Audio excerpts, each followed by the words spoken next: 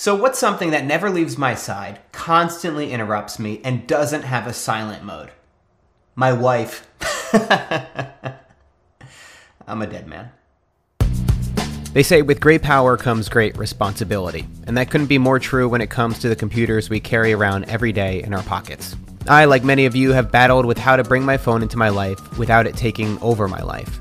So in this video, I want to talk about how I use my phone and the apps I use regularly that actually improve my life instead of drain my energy. This is what's on my phone. Oh, Matt, you got a message. Who's? It's a friend from work.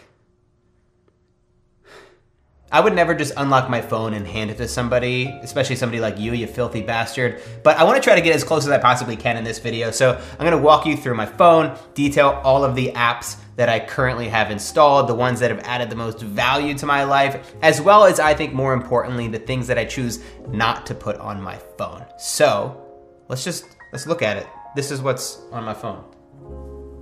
So by the way, before I get into it, I will be leaving links in the description for everything I mention in this video. So the first thing you'll notice when you look at my phone is that I don't fill up the entire screen. On this home screen here, I only keep the apps that I use on a regular basis, usually those that I'm coming back to every week. On the second page here, I have the apps that I use less frequently.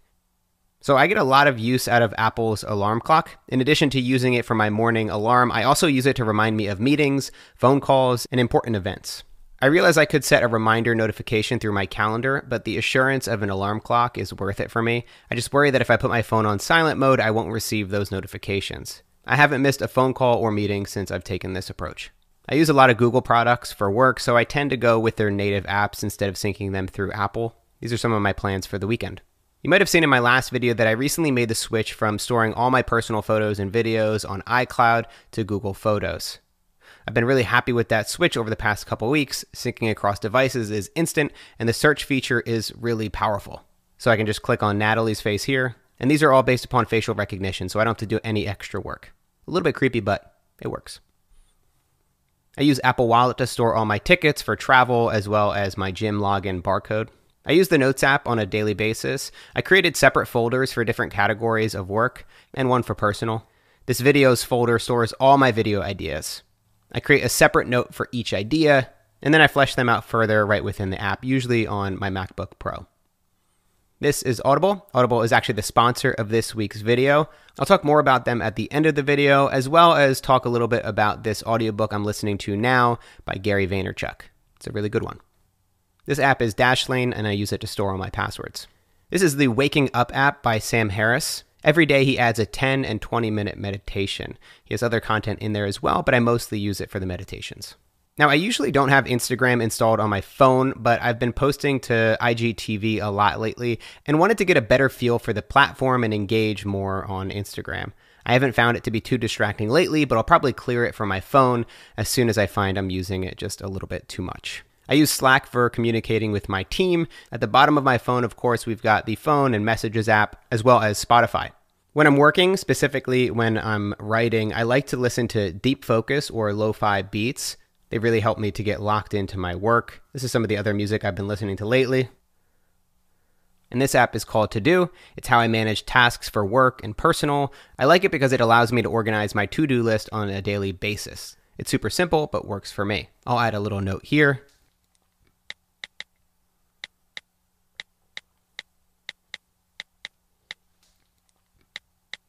You know what, I don't really have time to do this today, so I'll just push this until tomorrow. And on the second page here, I have different folders categorizing work, film, other, as well as travel. If we open up work, we have Google Chrome. Looks like my brother was using my phone again. Google Drive, Sheets, Docs, and FreshBooks for scanning receipts. In the film tab, I've got a couple of film tools here, from GoPro to Camera Connect for Canon, as well as ROV Motion for my electric slider. And let's go into the other folder. I'm not going to go through all of these apps because I don't use them very often. Guitar Tuna has been great for tuning my guitar. iRobot for our robot vacuum cleaner, which actually is surprisingly amazing. Scannable has been a great way for me to store my documents digitally, and nothing else really super interesting on the rest of these. And finally, we've got travel. I use Maps.me when I'm traveling out of the country. It works really great. It's good for navigation. I don't have an allegiance to any specific airline, basically the one that is cheapest as well as least painful. And we've got Nest here, which is for home security.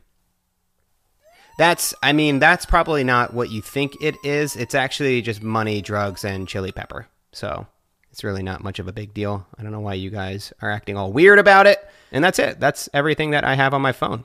I hope you guys got a little bit of inspiration from checking out how I organize my phone. Again, I think the biggest things are what I don't have on it. I don't have a whole lot of social media. I do have Instagram, like I said, for now, but I'll likely delete it in a couple of days. I don't keep email on my phone. That's something that I've been doing for, I would say, the past couple of years now, and that has been hugely helpful in not keeping me distracted. If I'm traveling, I'll usually just download it to my phone. That's like an important thing to mention, is that like if you delete these apps, you usually, definitely check on which app you're deleting. You usually don't lose the data. So with Instagram, I delete it, nothing happens, and I can reinstall it at any time. And I find that in the past, I have kind of hidden apps away, like 3 pages deep, and then put them into folders. But I always found my way to them. I could just swipe down and then just search for Instagram. So that typically hasn't helped me as much as just deleting the app. That amount of friction, having to go into the app store, download it, sign in, find my password, put it in, and then log it. It's just like, I'm like, screw it. It's not worth it for me. So hope that helped you out. Hope you guys got some tips about how to organize your own phone. So when it comes to life advice, I've always leaned on authors and audiobooks to help me. And one person who I've been consuming and listening to a lot lately is Gary Vee. His audiobook, Ask Gary Vee, is available on Audible, and it's packed with tons of great practical advice. What I love specifically about Gary's audiobook is that he doesn't just follow a script. He kind of goes off the cuff and gives these hot takes and deep dives into the topics he's talking about. Start listening with a 30-day Audible trial. Choose one audiobook and 2 Audible originals absolutely free. Visit audible.com/Matt D'Avella or text Matt D'Avella to 500-500. The links are in the description below. Thank you guys so much for sticking around and watching this video, as well as checking out my sponsor, Audible. It's sponsors like Audible that help me to reinvest back into my videos, hire amazing people to work with, and just make the best videos that I possibly can. So it really means a lot to me. I'll see you guys next time.